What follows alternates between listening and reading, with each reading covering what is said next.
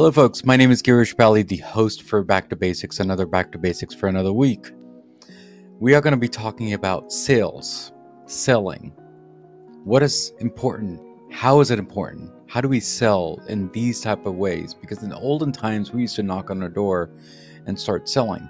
Now, it's a different aspect of it, and we're going to talk about that, what the differences are and what the difference is today, and what the difference is going to be in the future if it is the same as today. So we'll figure that out as we go along on this journey in this episode today. His name is Andy Paul to be exact, and he's on the call, and we're going to invite him into Back to Basics. So Andy, how are you? And thanks for coming to Back to Basics. Girish, thanks for having me. Absolutely. Thank you again for coming here and enjoying being on the show. So before we get into the details of the sales and selling and everything else that we're going to talk about, right? What does Back to Basic mean to you? Focus on the fundamentals, right? Okay. And very important in sales. I just wrote a whole book about that. So they're just sort of some core human things we can do that as salespeople, as sales professionals, that enable us to connect with our buyers and help them achieve what's important to them. Yeah. So thank you again, Andy, for coming on the show and explaining your meaning of Back to Basics, and thanks for coming here. Selling and sales, that is a big, huge topic, isn't it? How has it changed over the years, or has it changed? What are your thoughts on that? Well, you look at it at two different levels. I mean, one is the tools we used to sell to help us sell have changed substantially, right? Is especially over the last 20 years with the advent of sort of cloud-based CRM, and now we have our sales engagement, conversational intelligence tools, a sort of long laundry list of different types of sales tools available. But that doesn't cloak the fact that at heart, selling is still a human-to-human business. And the way that we interact with the people that we're trying to help, that hasn't changed enough, actually, in my mind. And it was one of the motivations for me to write my book, was that in that dimension of it, that dimension of sales, in terms of the way we interact with humans and help these other humans, these buyers, achieve the things that are most important to them, arguably we haven't improved at all in the last 15, 20, 30, 40 years. And so I wanted to explore that and perhaps find a path forward that enables us to get better. Yeah. Thank you again. But the reason why I asked this is, let's talk about, let's say, call centers and customer service in general. Okay. Mm-hmm. That has changed over the years. The IVR has been more personalized, but I think when we click on the number one or number two for sales, we always need a human connection. And it seems like we connect that way when we do selling. I thought we're going ahead when it comes to the automation part, but that I think sales is always human connection, isn't it? Or what are your thoughts on that? It depends on the product, right? There's certainly, again, in the aftermath of the creation of Amazon and e-commerce, there's a much broader selection of products that we feel comfortable buying without talking to a human. But on the other hand, there's still a huge number of products that as buyers want to be able to talk to a human, because they want to make sure that they're on the right track, really. I mean, it's not like buyers can't go out and gather lots of information online about products and companies, and there's user review sites and so on. There's no shortage of information, but oftentimes in a company, making a purchase decision carries with it some element of risk for the company, perhaps for the individual themselves, from a career perspective. So part of their motivation for wanting to talk to sellers is to say, hey, have we really thought this through? Are we thinking about this the right way? Is there something we hadn't thought of? And they hope that the human seller can help them understand that better. But then the example that you gave was Amazon, right? But Amazon has been there for the longest time. But what about the people who are starting fresh? I mean, they have to start selling as a human connection to find out what you're selling and how you're selling and what you're selling and how much you're selling and all that depending, right? Yeah, depending on the business, for sure. Yeah. Yeah. I mean, if you have something that's more consumer oriented or a relatively low price, I mean, we're seeing now in the software world this whole idea of product led growth, which is sort of unattended by a seller. It's sort of back in the days of the freemium model or a low cost entry point, which you can then scale up without ever talking to a salesperson. Yeah, sure. Yeah. I mean, there's certain class of products that works for, but again, if you're dealing with something at some level of complexity or some element of risk, then buyers want to talk to a seller. Now, they'll make a decision which seller they want to talk to. Is this a seller that's just self-interested, pushy, persuasive seller, sort of stereotypical? Then they really don't have time for those people. But right. For salespeople who are there to really listen to the buyer, to understand what's most important things to the buyer, and then help them get that, then buyers have time for those people. Yeah. Thank you again, Andy, for explaining that. Now, the world that we're going in is virtual based, right?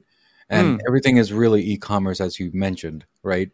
Do you think sometime in my lifetime or your lifetime, do you think that the shops and retails are ta-ta bye-bye, or are they still here?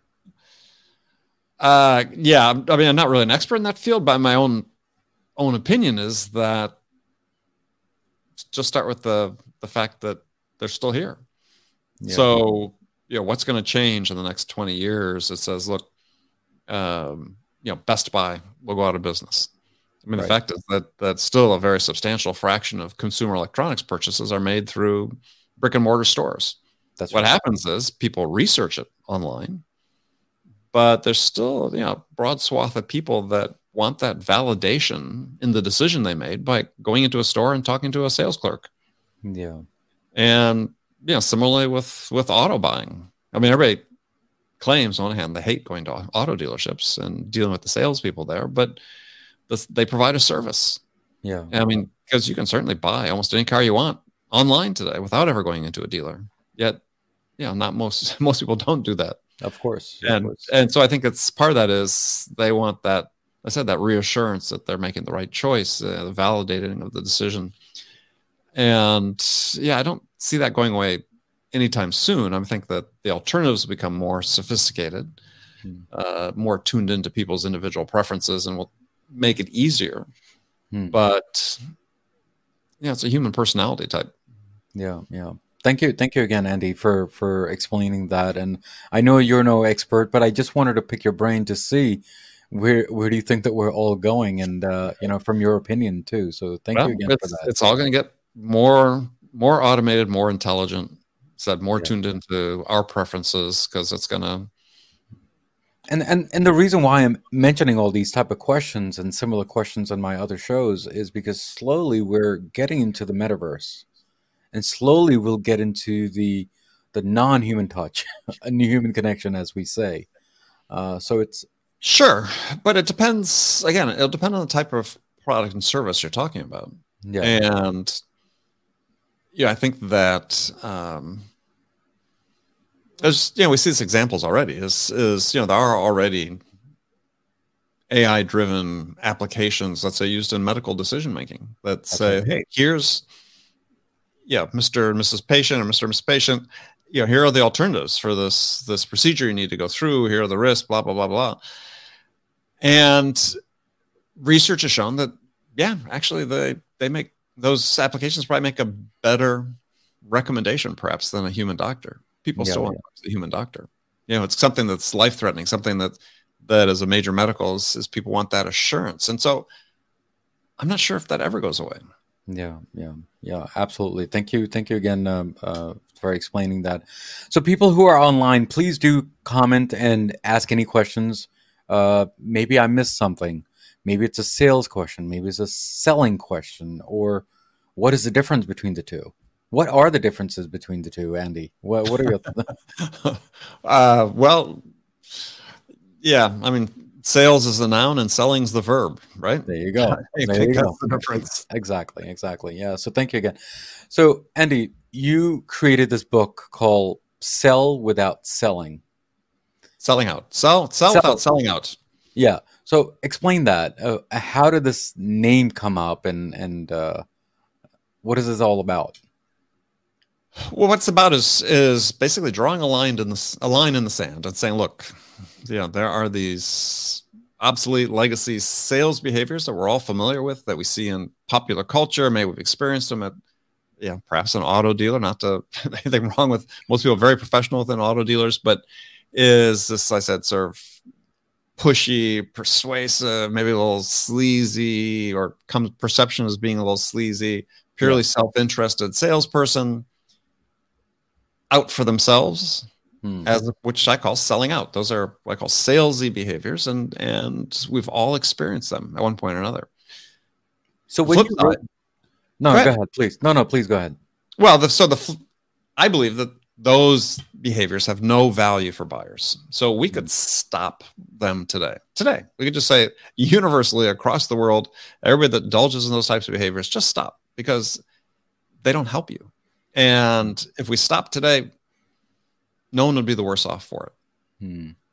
So the counterpart to selling out is what I call selling in, which is, we're going to lean on these core human attributes we have that we're wired, as humans, we are wired to do, which I call connection, curiosity, understanding, generosity, and use those to be able to help our buyers make informed decisions with less investment of their time. Yeah. When you created this book, did the title come first, or did the situation come first? The situation came first. The title came about relatively late in the game, actually. Okay. So may I ask, what was the first two choices, or this was the only choice? I'm not even sure I remember the first few. I mean, there's probably been a handful before this one, but I had the idea. I just didn't. It was nice to have the title, sort of this unifying through line to pull everything together. So, I credit my editor with helping come up with that title. Oh, awesome! Thank you, editor, for that. Amanda Lewis. Awesome. Thank you again. So, let me ask you this. So, sure. How did it trigger for you to start this book? Was there like a gap that no one really had? Or this was from your observation? What are your thoughts on that? A combination. So, I started with my observations and frustrations with the way selling is done. And then, I as I started writing it, it was like, no one's really focused on it this way. And so, I did try to fill what I thought was really a pressing need for people to be able to hear the message that there's a bad way to sell, which we don't want to indulge in. But beyond that, we're trying to figure out the best way to sell. The best way is the way that is best for us as individuals. And the book is a roadmap really for people to say, this is how I can become or start to become the best version of myself in a sales context. And also as a guide for managers and leaders to say, these are the elements we should be trying to develop in our sellers. So when you're selling something, do we look at numbers, or do we look at the quality and the best way to sell? No, explain what you mean. So there's a quote that I read, and it says, "Do not focus on numbers, but focus on what you do best." So I think maybe another way to phrase that is don't focus on numbers so much as focus on the outcomes for the buyer, right? If you're going to help the buyer achieve their desired outcomes and do that with enough regularity, you're going to hit your targets. You're going to make the money you want as a salesperson. Zig Ziglar talked about, if you help, sort of paraphrasing, if you help enough other people get what they want out of life, you'll get what you want out of life. And that should inform your actions. Says, I'm here to help you. If I can help you achieve these outcomes, which are most important to you, then I will achieve the outcomes then that are important to me. Yeah. So thank you again. So, sales and telemarketing and I guess sales, right? So what are the two differences? Because telemarketers can become pushy, and so can salesperson, right? But Yeah, how do we say no when they're becoming pushy? just say no. Yeah, but some people they feel bad. That's what I'm saying, Andy. Then, well, yeah, don't So feel what? bad. I mean, is if you're not interested, just say no and hang up. Uh, and they'll go call somebody else and they'll have forgotten about you in 2 seconds because they're on to the next call. Hmm, Yeah, I mean, it's that job of, let's say, consumer-based telemarketing is, not easy work. I hmm, mean, and yeah, you sort of develop a little bit of a resilience in terms of, people perhaps being rude to you. Yeah, it's because purely interrupt driven, right? I'm interrupting people doing something else. And sure. from a business to business standpoint, yeah, we do a little bit of that as well. As, we have people that our job is to make proactive outbound phone calls, cold calls. But if you are providing a service, though, too, and that's the point that you have to Hmm, have in mind as you're approaching people is that I'm selling something that is valuable to companies, that when they utilize this product and service, the trick is, in these sort of very noisy times, is just capturing a bit of a time and attention of the person you're talking to be able to have them perhaps say, yeah, I want to continue to invest some time and learn more. hmm. A person who's not a salesperson, how can Mhm. they start becoming a salesperson? What are the coach items do you give? Their top three, let's say. Well, I mean, What are your nuggets that you give people? yeah, I mean, yeah, not really comfortable calling people persons. I think you're a person who's in sales, right? You're a person Okay. who's selling, because it implies a certain type, and there's not a type. It's just it's a thing many people do. Many different people do. I do it differently than everybody else in the world that does it, and everybody else in the world does it differently than me. I mean, it's like we all do it our own way. The commonality, though, is that we have to sort of come from a position of service. Hmm, Is I'm this is a service I provide. Selling is a professional service, just like many others, that I provide to help my buyers improve their businesses in one dimension or another. So you hmm, start with this element of service, hmm, there to help people. So in order to do that, in order to help them, what do you have to do? Well, you have to be able to connect them and on a human level, so that you build some level of trust, so they'll open themselves up to you, asking questions that are, let's I call it, sticking their nose into their business, right? right. Because the only way you can really learn what's important to your buyer and how you can help them is to be given that permission to ask those types of sort of penetrating questions that demand the buyer give you information that they wouldn't normally give to anybody outside the company. Hmm. Well, a person who's in let's say, who's a influencer and a entrepreneur, right? And they have Mhm. all these followers. These followers are maybe a community or just Mhm. followers in general. How do you convert those followers to people to buy? Well, that's the age old question, right? It is, how Yes, do you do that? because now we're coming to the digital world, right? So how do you do that besides being, let's say, if you sent an email marketing instead of spamish, you want to send them a proper email with a promotion or whatever. So what are Well, your I think thoughts I on? think if you're an influencer, Mhm.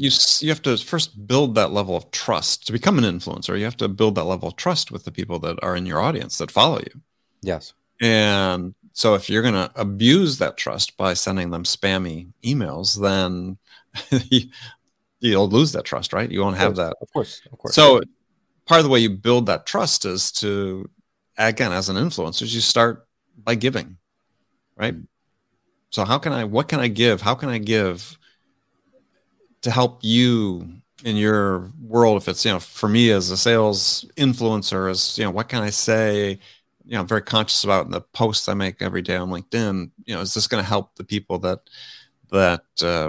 follow me, that are looking for some sort of advice, some sort of, really not even advice as much as they're just looking for a new perspective on something that they've been doing. They've undoubtedly read books, listened to podcasts, but that's really, I think, our role is just to help people think perhaps differently than they have about what selling meant to them, for instance.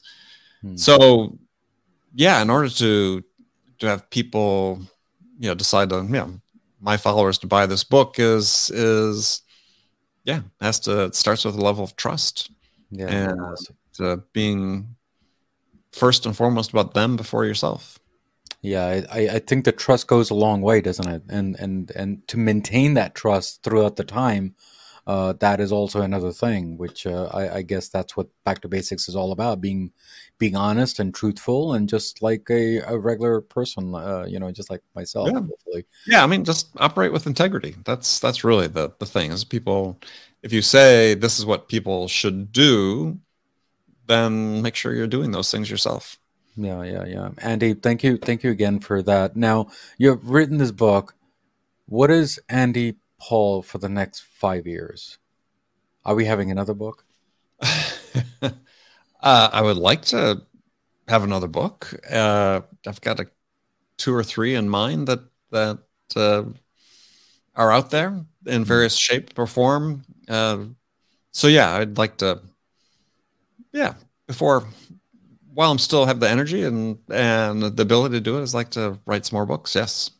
Awesome. Yeah, the next time when you do write the book, please do remind us and come back to this show, and then we'll talk about in detail about We'll that. do that. Too. I appreciate the opportunity. And I will take my abilities to get the book that you have now, and then have you signed, and we'll figure that out on the details of that. But thank you again, Andy, for coming on the show. So before you leave, how was your journey on Back to Basics? And any last words for all the viewers and listeners on my show? This is great. Thank you for having me. And yeah, if people want to connect with me, please go to LinkedIn. It's probably the easiest way to do it. And connect with me and message me if you'd like to have a conversation, or visit my website at andypaul.com. And you can buy my book wherever you buy books. Yeah. So thank you again, Andy, for coming on the show, and very honored and very grateful, and I'm glad that I connected you on LinkedIn. So yeah, me too. Thank you again for that. Absolutely. Thank you. Guys, we spoke with Andy today, and we talked about the basics of selling and sales, and how to be salesy, and how to be human connected, and how to build that trust that between the customer and you. Now, yes, in the middle of the episode, I did mention that there was a quote of the day, but the quote was already mentioned earlier during the episode, and here's the quote anyway, and I'm going to repeat it. Do not focus on numbers, focus on doing what you do best. And now Andy's already explained the details of this quote, and I'm glad that he did, because you know what? It's up to you how you want to deal with sales and be salesy. And a human connection too.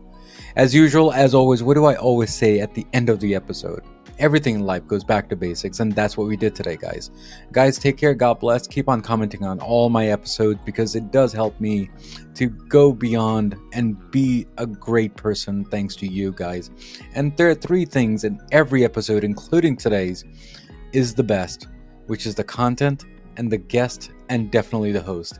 Guys, take care, God bless, and see you next week on Back to Basics. Take care, God bless.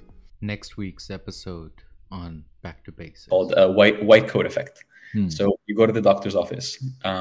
Maybe you don't tend to measure your blood pressure. You go to the doctor's office, you're 142 over 80, which is elevated blood pressure. Let's just call it that. And that's, now you start thinking that you're going towards hypertension. But the reality is that if you were measuring your blood pressure at home, you'd probably be with an FDA medically approved device. You'd be in a normal range, which is in the 120s, 115s. So that's something where we're seeing